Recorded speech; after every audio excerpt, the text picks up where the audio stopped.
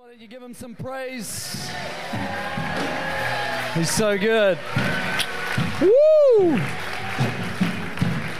Sup? Sup, Australia? You guys all well? It's good. You guys have got really good weather here. And a whole lot of other things, but I'm loving your weather. But hey, just give me a wave if you're here for the very first time tonight. Like in church for the very first time, or in this church. Can you lift your hand nice and high? Awesome. Anyone else? Great. Awesome, guys. Hey, you're really welcome here. And you don't have to do anything here tonight. You just have to sit and listen. If you don't even want to listen, you can leave. But just understand that the God that I know, the God that a lot of people here know, He's not into coincidences. And I believe that tonight He's brought you here to hear something. And I just encourage you to sit back for the next 45 minutes and just open up your heart and just let God do something. Because the God that we serve is not dead, He's alive. And He's here. And the Bible says that, you know, when two or more gather in His name, He is present. And I've got nothing to stand on but the Word of God. And for me, that is the solution to every problem. And it's where all my wisdom, all my knowledge comes from. And I just believe. You know, we're called to just believe. And that's what I'm going to share about here tonight, is that we're called to just believe. So good to have you here. Welcome. You've come on a really good night. Well, I think it's going to be really good anyway. Turn to the person next to you and say, this Kiwi's going to be all right. You guys can take your seats. Do you just want to hang out with me? Is that all right? Stretch your legs. Give it a little stretch. Let's give it up for the band. You guys were amazing. Amazing. World class. I'm just going to let the keyboarder pray. I'll pray for you. Is that okay? Hi. Yeah, come stand here. How are you? Good. Literally, it's like an angel singing when this girl worships. Awesome. These people like you. These people like you. And I'm just going to get you to the end of the meeting, because I'm going to pray for people tonight. I'm going to pray for healing.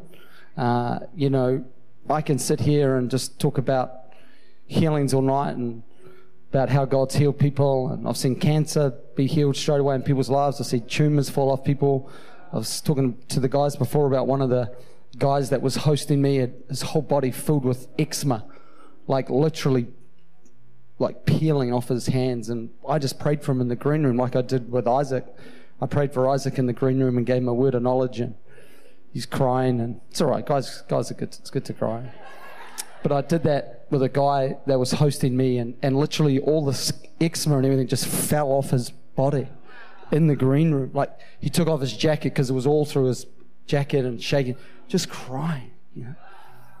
And I've prayed for a woman that back brace, neck brace, in a car accident, fractured spine, shattered pelvis in 4 places, could not even, let alone walk.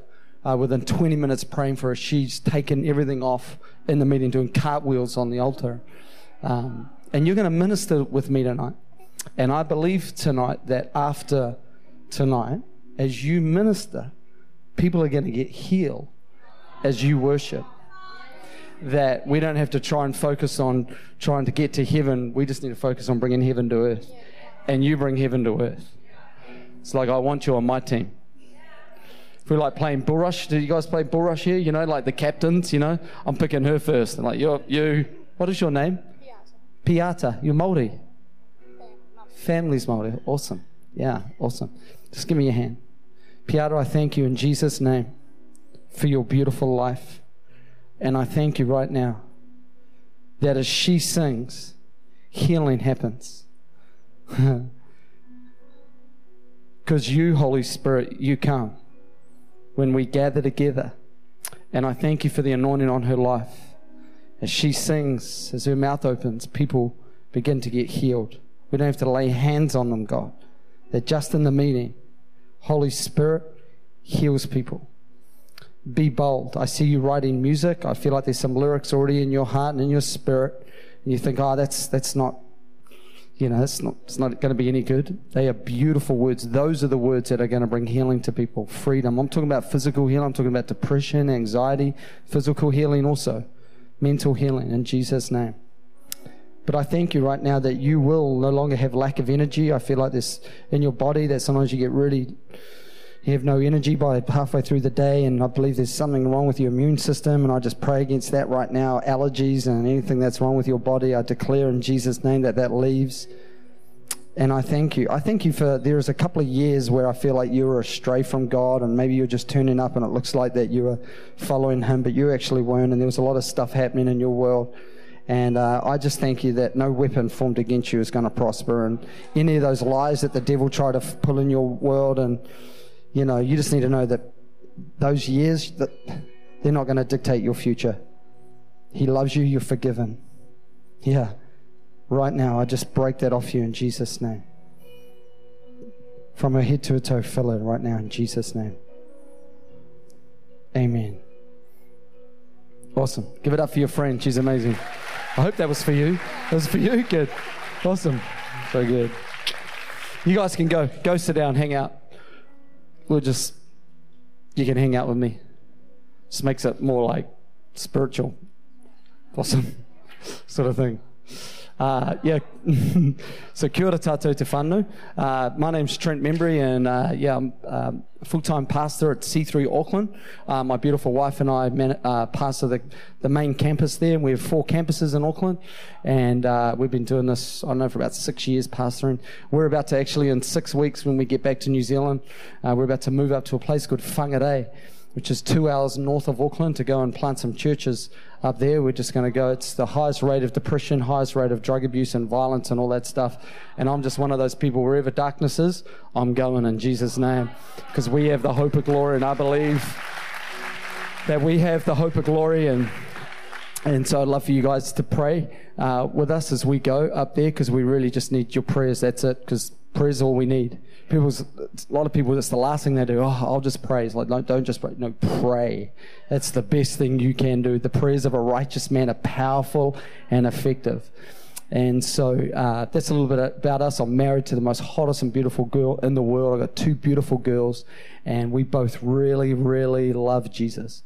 We burn for Jesus every single day, not just on Sunday, not just because I'm a pastor or anything like that. Everywhere I go, I try and pray for people and bring love, the Father's love and light. I mean, I've been on holiday for this week with Christian McCudden up in Noosa, but I just, my wife gets really frustrated with me. Can we just go out and not have you pray for people? But even just, today Christian took me out for a gourmet meal at KFC, as you do at Noosa. And we saw 14 people give their hearts to Jesus there this morning, but I just feel, like it shouldn't be a surprise for us, like what I'm talking about. Oh, well, you prayed for someone just during the day or wherever. No, it should surprise us if we're not doing that. It should be weird that it's not happening, and so we prayed. I prayed for the guy behind the KFC counter today, and he got really touched by God and gave him a word of knowledge, and I just love God, and I've come to realize that the church needs people that follow God and not just know God. And I believe there's a lot of people in our church and every church that I go and preach at, and maybe some people here that just know God, but we're not called to know God. We're called to follow him. And that is 2 different things. To follow Jesus is a lot different than knowing him.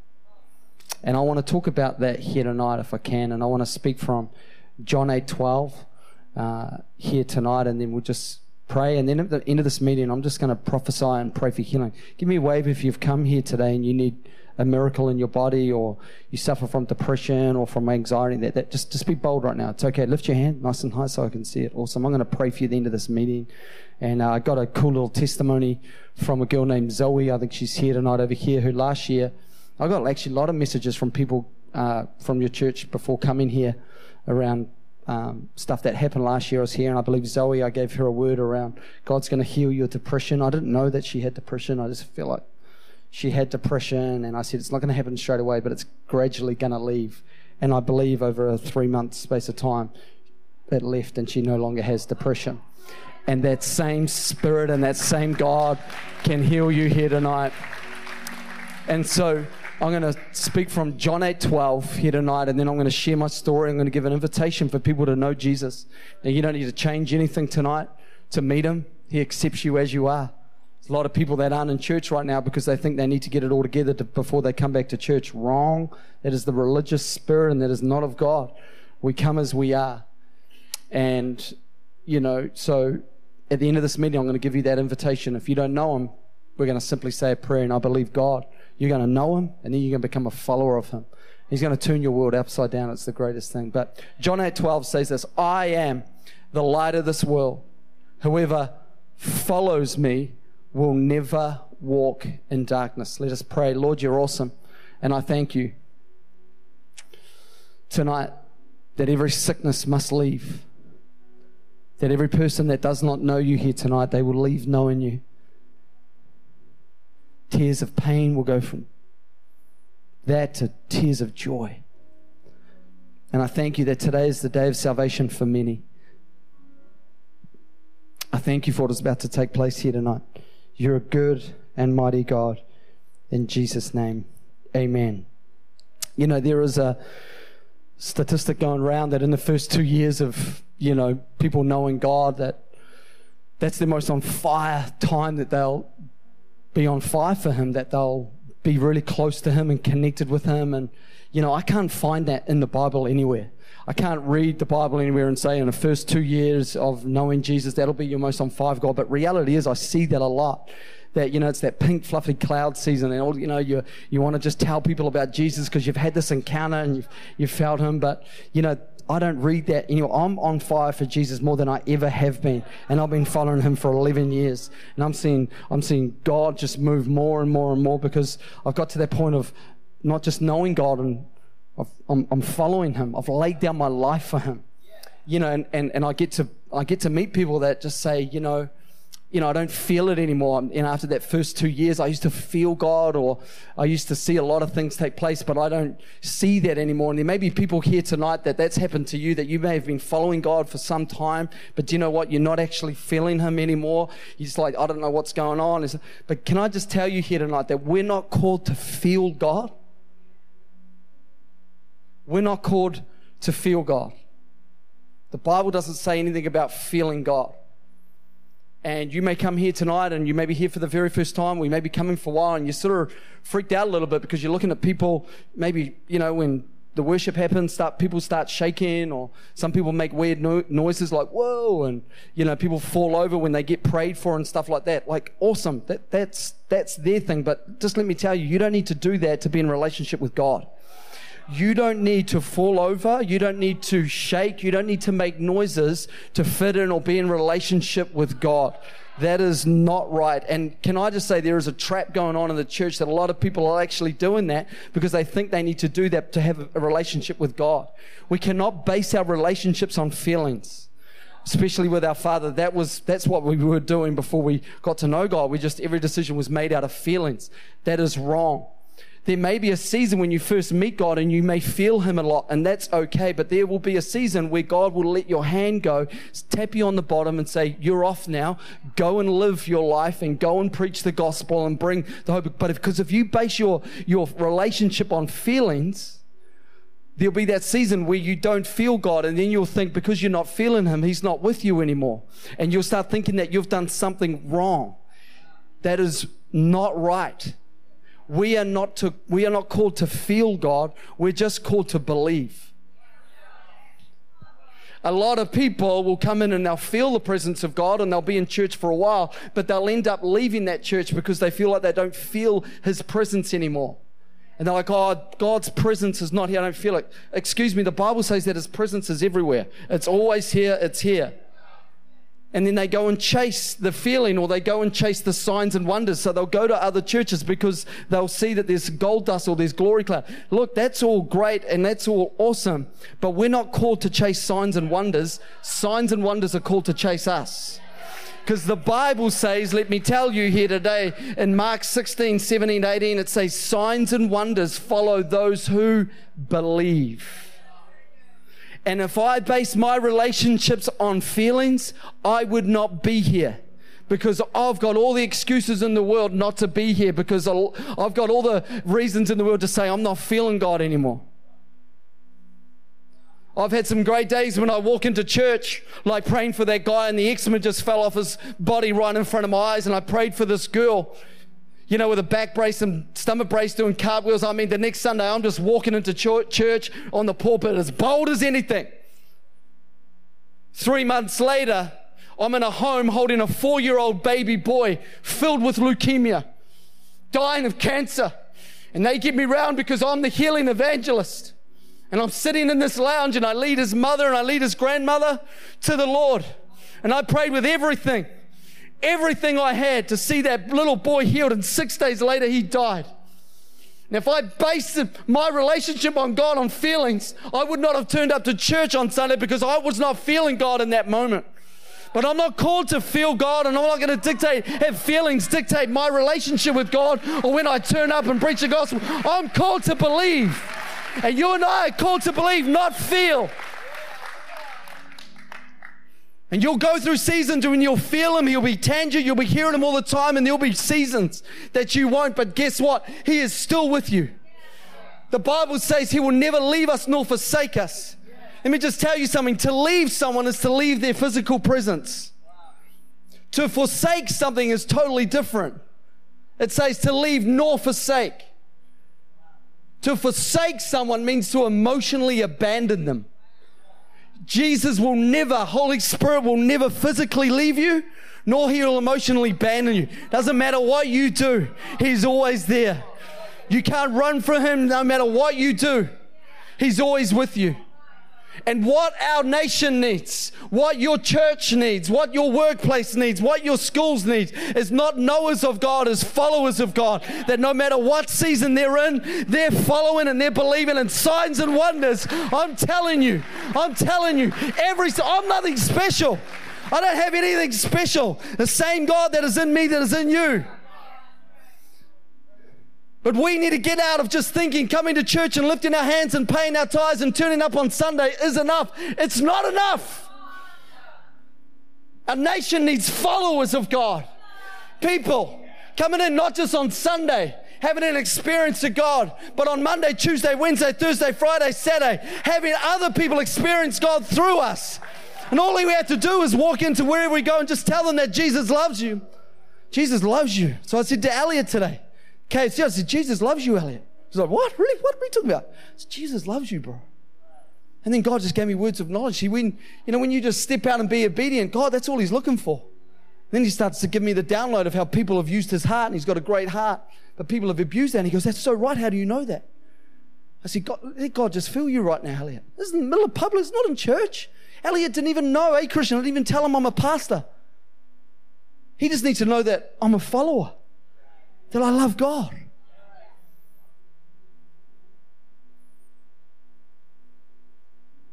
I can't work out God. I wish I could. I can't understand why tonight some of you will be healed. I can't understand why some of you won't. That's reality. But I've come to realize it's like a birthday. Some of you tonight, it's going to be your birthday. It's going to be all about you. And we're all here at your birthday party. And we're going to celebrate the present that God's going to give you here tonight. But that doesn't mean others here tonight are not going to have a birthday. And what we're all going to do is we're going to turn up every week until you have your celebration, and we're just going to be a part of the birthday party. And that's what I've come to realize, God, who He is. And I'll turn up. If you message me about your prayer requests, I'll continue to pray for the rest of my life for your prayer requests. I'll just keep praying and believing, because I'm just going to keep believing. Because I know as I believe, signs and wonders follow me in Jesus' name. I'm no one special, guys. I've just come to believe that the gospel is all I need. I've removed so much of my life to be where I am here today. But I've just come to realize that my greatest challenge and your greatest challenge is not your devotional, it's not your discipline, it's not your focus. Our greatest challenge is believing the gospel and all of it. That in Romans that it says believers may know his power, the same power that raised Christ from the dead is at work within us. If the church, every single one of us, not just the leaders, not just Jeremy, not just Teresa, not just the leaders here, that every single believer would believe that you have the same power that raised Christ from the dead. And you take this power into your schools, into your workplace. That's where we would see our city and our nation change. We've got to get out of thinking of seeing our people come into the church, our towns into the church. No, the church needs to go into the town. And as we do that, as we believe, as we just walk in, say, God, I believe that you're going to use me today, that things will take place.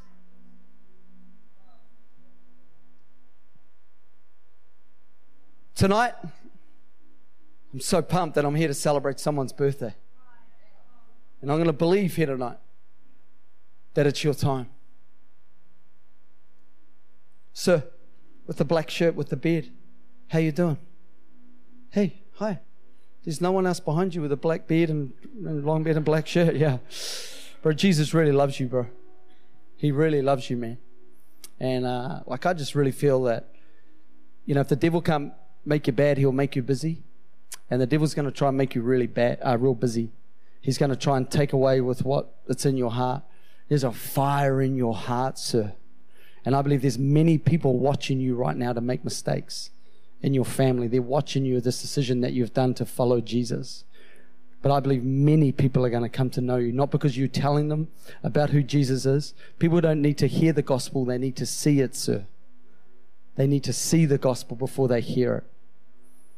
And the devil's going to do whatever he can in the next 3 months to make you really busy and take away that fire that is inside of you. Because there is a fire inside of you that can be really contagious. And I hope this is for you right now. But 2018 is, like I said to Isaac, is going to be a year that you will talk about for the rest of your life. And God's going to ask you to lay some of the stuff down in your life. And it's going to be okay because you know it's from Jesus. And you're going to go through a bit of a storm. But that's okay, because not every storm is from the devil. When Peter walked on water, if you read a little bit earlier, Jesus actually told them to go into the boat knowing that the storm was coming. So every storm is not always from the devil. Sometimes it's from God. He allows us to go through storms that will grow our faith.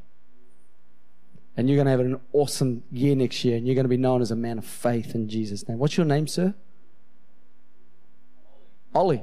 Can you stand up, Ollie? Someone stand behind him. Lift your hands, Ollie.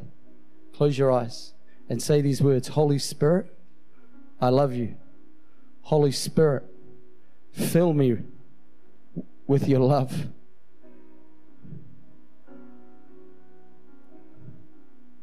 There it is, right there. You'll have a season like you are right now, crying a lot, and that's okay. Because you're going to understand the Father's love. It's going to be really rare how you experience Jesus. Father, I thank you right now for Ollie. Let it burn from his head to his toe right now in Jesus' name. Fill, fill, fill, fill. In Jesus' name.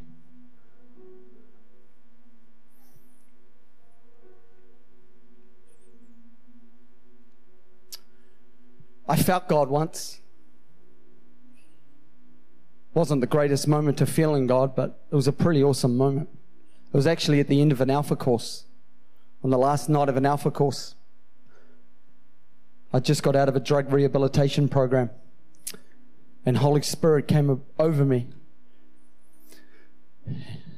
Even before I'd given my heart to Jesus. But you see, 7 months earlier, I called out to Jesus that I didn't even know it was Jesus. In a kidnapping in a hotel room. I was kidnapped by gang members. And I called out to a God that I did not know, and I said, God, if you're real, please help me. If you help me, I promise I'll help you. 7 months later, I'm sitting in a rehab church, a Salvation Army church. On the last night of the Alpha course, they're talking about a Holy Spirit, and the Holy Spirit came upon me and said to me, do you remember what you said to me? And I've burned for Jesus from that day ever since. You may be saying, what are you talking about? You're in rehab? Yeah, I was in rehab.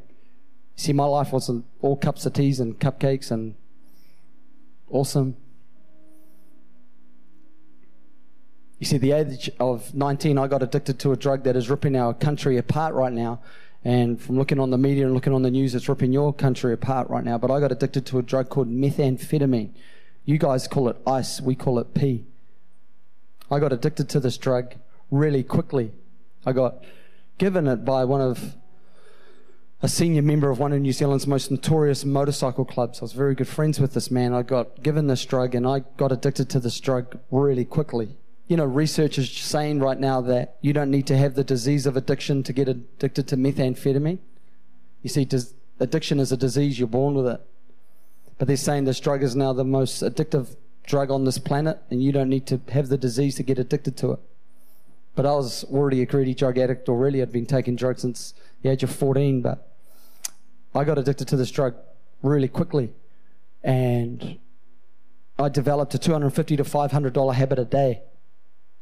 I was a bartender, and within a year or two, I laid down that job and started selling P because you can make a lot of money. And then I ended up starting to manufacture methamphetamine on a large scale for this gang.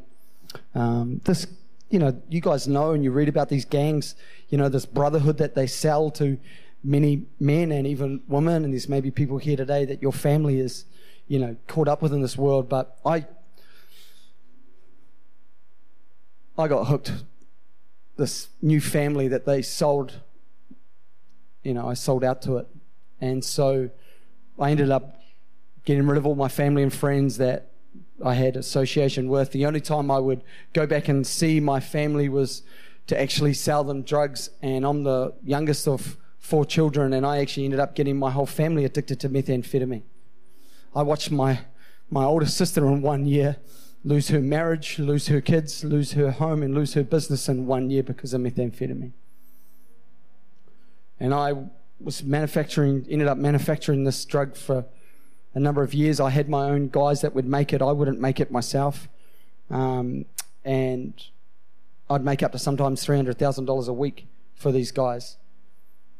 In one scenario, it was really weird. I had a light bulb moment where, we all know that money rules this world and money absolutely rules that world. And there was a moment where different gang members come to try and do business with me without actually paying the club. Jeremy was really funny because when I came to church, they talked about giving 10%. Well, back in that world, I had to give the club 30%. So when I came into church, I was like, mate, this is awesome. I only have to give 10. It's awesome. But these guys are like, oh, the club doesn't need to know and all this stuff. And then I realized in that moment that this whole brotherhood was all just to have. These guys were all out for each other. Money rules the world and money rules that world. And so for some reason, I just detached myself from that world. I just was like, man, I've laid my life down for these guys for the last 7 years, and this is all just to have. And so for some reason, I just detached. And in my last year of using, I became an absolute monster. I literally was using to die. I didn't want to live anymore because I just caused so much destruction. I was seeing all the hurt and pain that I'd done in the world around me and seeing my family destroyed and everything. And so I literally was using to die. And I've done some really horrible stuff to people. I've emotionally scarred people for life. I've physically scarred people for life. There are no longer marriages and families together any longer because of me. And through the grace of God, I've been able to go make amends to some of those people. But I became a really dark and scary person where in those years beforehand, I was someone that was always in the shadows. You'd never see me doing business out, anything. I was a man that was really behind the scenes. But in this last year, I didn't give a stuff about who saw me or what I did. And, one time I had this guy that, was saying really bad stuff about me. I just actually met a girl named Jade, who's now my wife. And within the first 3 months together, we'd actually had a baby. You think my story's pretty crazy. You want to hear my wife's story. When I met her, she was doing a $200,000 drug deal. She was going out with a man that was supplying half of Auckland's meth scene. But Jade and I fell in love, and I took Jade off the guy, as you do. And she fell pregnant, and this guy was saying some really bad stuff about me, like he was the father of my child, which means that him and Jade, you know what I mean. And then was also saying a lot of bad stuff around money that I stole and all this stuff. And so I was actually paying people to actually find this guy. Like, I didn't give a stuff, where he was going to be or whatever, but I just wanted to kill this guy. And so one day I remember my older sister rang me and said, I think I've found the guy. You know, I just give a description of his car and what it looked like. And then she said, I've seen the Subaru Legacy with the orange sticker. And I said, come get me right now. Come get me. And this is broad daylight, like 2 o'clock in the afternoon down, it's like Auckland Main Street, like Brisbane Main Street. At the bottom there's a street called Key Street. And he was at a place called Frank Allen Tyres, a mate of his ran the tyre shop, and he had cars and he had all his mags there. And so I turned up there and I jumped out of the car and I yelled out to him, yo, what's up, bro? And he turned around, he went absolutely white because he knew what was about to happen to him. And I used to carry weapons on me. I used to really like knives. I actually still do. I have a few, but that's okay. But I used to carry this really awesome, I ended up losing it, but I had this really awesome 6-inch blade that I used to carry, and I pulled it out of the back of my pocket. In broad daylight, hundreds of people around. I held this knife up to his throat. People running off, freaking out, calling the cops. Now, if it wasn't for my sister in the car in the passenger seat screaming out in that moment, don't do it, Trent, don't do it, just don't do it, I would have shanked that guy right there and there. I would have cut him to bits. But I ended up just taking all his vehicles off him and giving him a bit of a hiding and all this stuff. I mean, that's I didn't care anymore. I didn't care if people were seeing me. I didn't care if the police came. I mean, that's how bad it got. But in the, last few months of my using it just got really, really bad. And no one was doing business with me. It was just getting out of control. And then Jade had had enough. And one day I remember I went out to go get some milk from the 7-Eleven store, and I came out of the 7-Eleven store, and a friend of mine pulled up in a car and he said to me, hey bro, you want to come for a quick puff, which is to go and smoke meth? And I was like, I had the bottle of milk in my hand, do I take that home or do I go for a quick puff? And being a greedy little drug addict, I jumped in the car and went for a quick puff. That puff ended up being a 5-day bender, and that was the usual lifestyle of a meth addict. Usually a hard meth addict would stay awake for 4 or 5 nights a week and sleep for 2 or 3 days. But on the last day of that 5 days, I remember going to a hotel room. A friend of mine had a hotel room, and I walked into this hotel room and he grabbed me straight away and said, hey bro, I need to talk to you. And he pulled me into a room and said, did you see that girl on the couch? I was like, yeah, I know her. What's up? And he goes, she's ripped off a gang member $30,000. And I said, oh, that's a bad day. And he told me who the gang member was, and I knew the gang guy because it was from the gang that I was affiliated with. So I grabbed her and told her to come into the room and said to her, you need to get that money back right now. He will spend $200,000 hunting you down. He doesn't care about the money. You've brought shame upon his name. He will hunt you down. She's like, he's not going to find me, bro. Don't worry about it. It's going to be all good. I said, it's over for you. I give you 3 days. Anyway, she was getting texts from her accomplice. It was her and another guy that had ripped the guy off. And I had been on it for 5 days, as I said, and so I needed to go home because I hadn't slept, I hadn't eaten or drunk, whatever. And she asked me if I could drop her to this other motel where the guy that the accomplice was at, and he had bought a whole lot of drugs and stuff like that. She said, can you drop me to the motel? I said, yeah, it's on my way, let's get in the car. Anyway, we drove there and we pulled up, and she said to me, hey, do you want to come in for a quick puff? He's bought some gear. And I was like, oh, yeah. Being a greedy little drug addict, you all know what I did. I went in for a quick puff. And I remember it really clearly. I remember walking with her right in front of me. She was in front of me, and she bangs on the door, and the door opens. And I remember going, that's weird, there's no one standing in front of her. And I was like, that's weird. And she walks in, and as she walked in, this massive hand just grabbed her hair and pulled her in. And I walked in, I was like, whoa, what's going on? And there's the door, and door open there, and I came around, and I was like, what? And all of a sudden I had this hard, cold piece of steel stuck to my head. And I don't know if you've ever had a double-barrel shotgun stuck to your head, but it's a real frightening moment. And I turned around the corner of the door, and there on one of the bed was the gang member that they had ripped off. Her accomplice was lying on the floor, black and blue, and 2 of his associates were there. See, it wasn't him texting her, it was actually the gang. And because I walked in with her, they thought I was involved with ripping them off. And this guy knew me, and I said to him, bro, you know I wouldn't rip $1 off any of you guys, but he just wanted money and just wanted to pay me back. And so they ended up kidnapping us for the next 2 days there, and beating me black and blue. And I'm not going to stand up here and say that I was the man and I took it like a champ. Can I just tell you that I was a really scared little boy in that moment, because I don't know if you know, when you read on media, these people actually kill people, and I thought I was going to die in that moment. They stripped me naked. They didn't sexually abuse me, but they tried to strip me of my manhood. And guess what? They stripped me of my manhood. They broke me. And I remember I thought, man, all the money in the world wasn't going to get me out of this. Because I had no more money. People ripped me off. Everyone I was doing business with just wouldn't happen. I couldn't call upon anyone to help me because I disconnected from the gang. And so there was a moment where I thought maybe I can just slip out the bathroom window in this motel.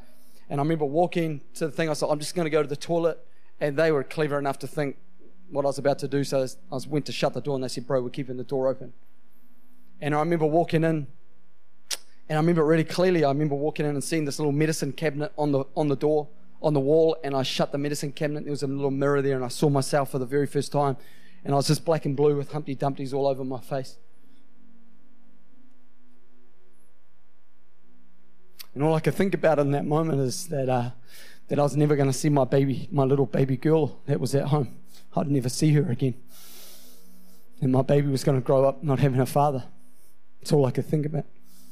And I tell you now, no one's ever preached the gospel to me. No one's ever told me about the Father's love. But I don't know about you, if you've ever been in a situation like that, it's desperation comes to you. And in that moment, I screamed. Not audibly so they could hear me, but I screamed inside of me looking at that mirror. And I said these words. I said, I want to die. God, please help me. I don't want to die. I want to see my baby. Please help me. And I said these words. I said, if you help me, I promise I'll help you, but please help.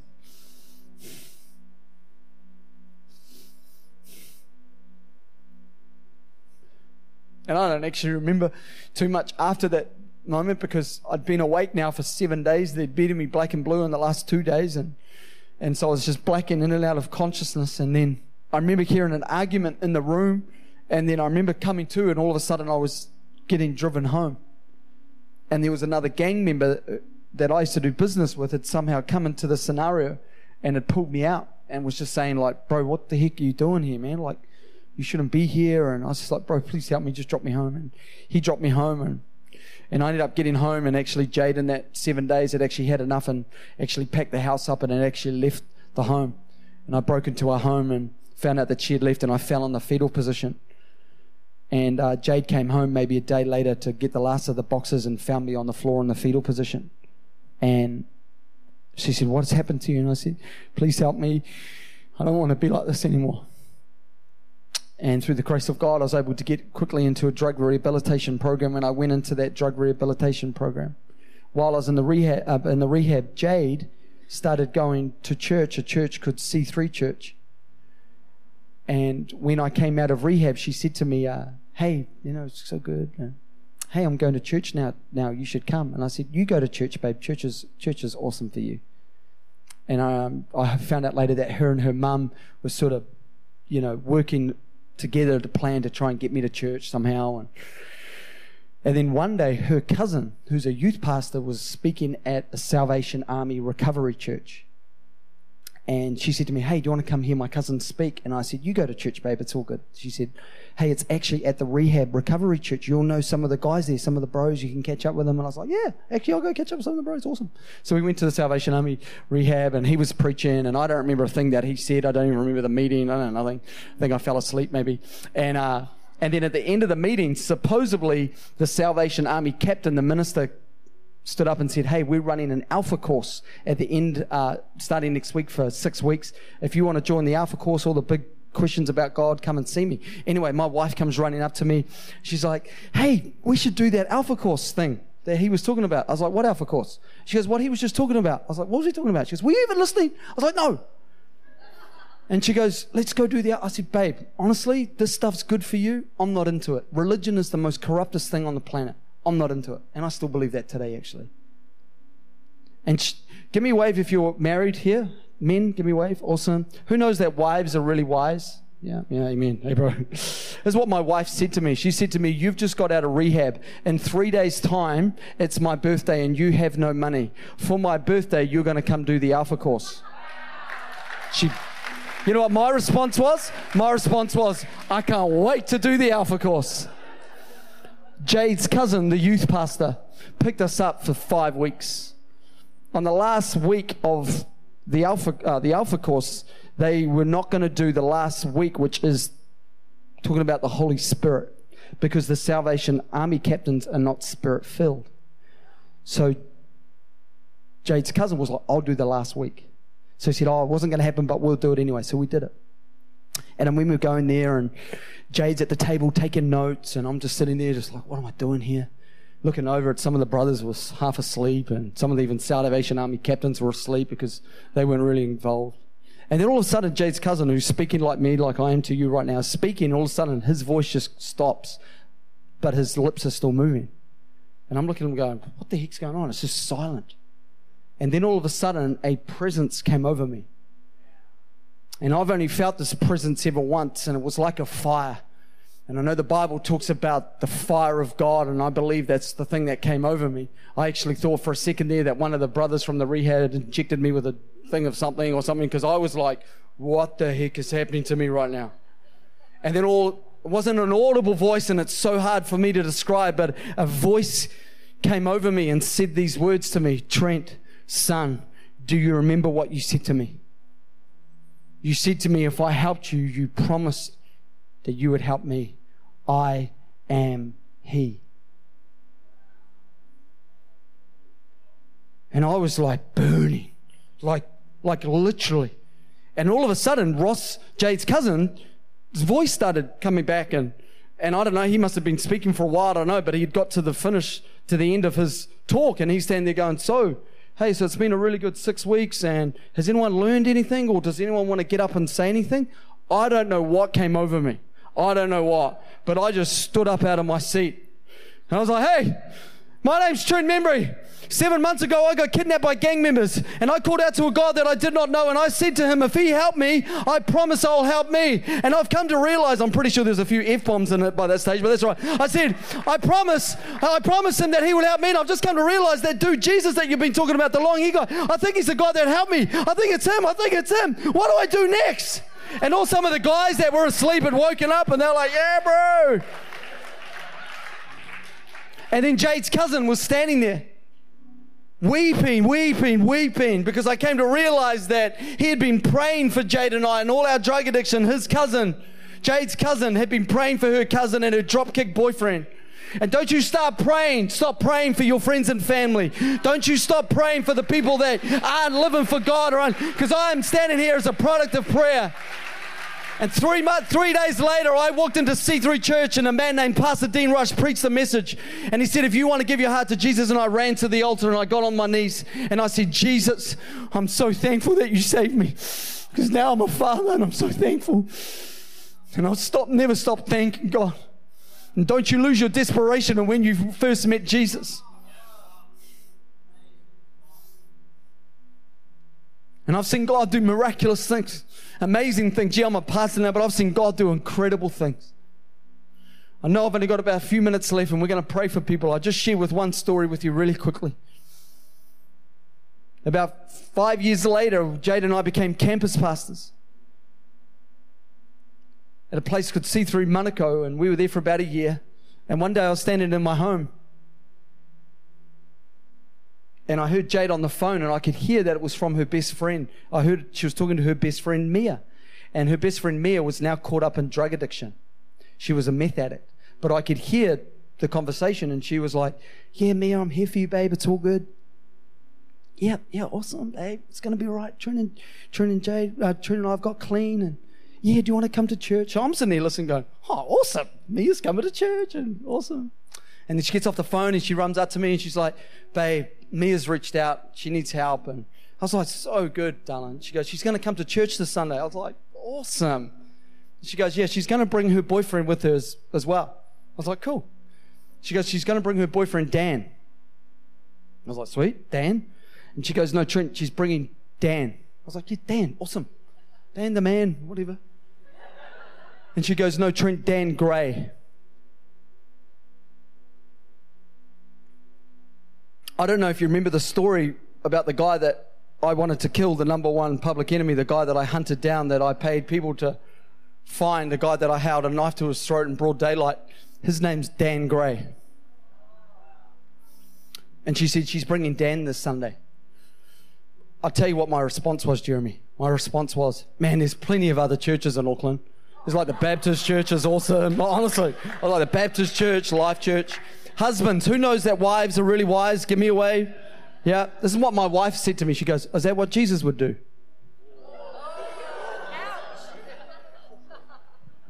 Ooh. Pull out my knife. No. Ooh. Pastor Jeremy, I remember that Sunday really clearly because I was preaching. And I don't know if you've ever preached a message, Pastor Jeremy or Christian, knowing that someone in the audience is someone that you nearly killed.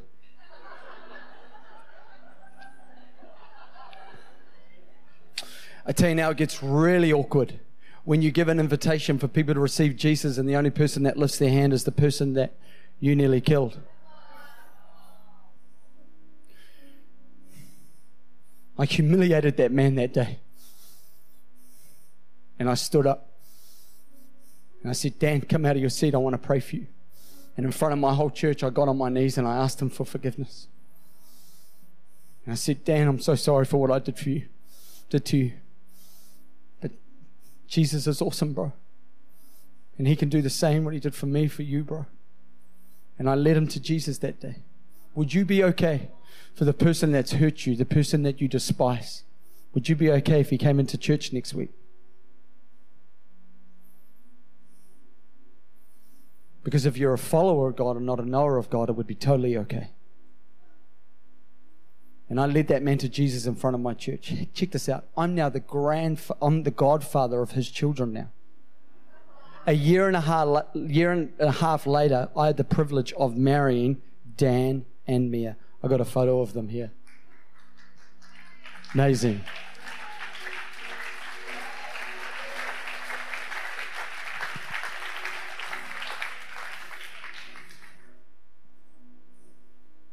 You see, it's not about my encounter. It's what I've done with it that really counts. And we've all had an encounter. My question to you is, have you made it count?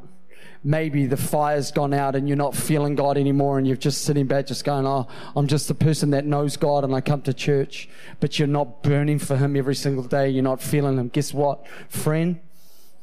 It's not about that anymore. We're called to believe and we're called to just go after this thing every day of our life. And I've gone after this thing every single day of my life. And I believe here today that people here, you're Christians, but I feel a part of my calling is to bring Christians back to Christ. And here today, if you haven't made your encounter count, I want you at the end of this meeting to come and stand on this altar and say, God, I'm sorry, and repent that you're not number one, that I haven't used my encounter count. Because it's not about my encounter, really. Salvation is 5% of this journey. I've now seen 70 friends and family come to Christ. All of my brothers and sisters, all of our mums, all of these people have come to Christ. My oldest sister that lost everything, got everything back. In church, lifting her hands, got her kids back. Now one of the New Zealand's top project managers in New Zealand. Got everything back. All because of what she saw. Not because of what she heard of me, but what she saw in me. And let me ask you this, what are people seeing?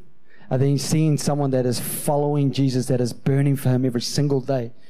Or are they just seeing someone that posts photos up on Sunday of being in church? But we are called to burn for him. And we are called to live a life and life to the full. And that means going out every single day, wherever we are, and letting them know that Jesus loves them.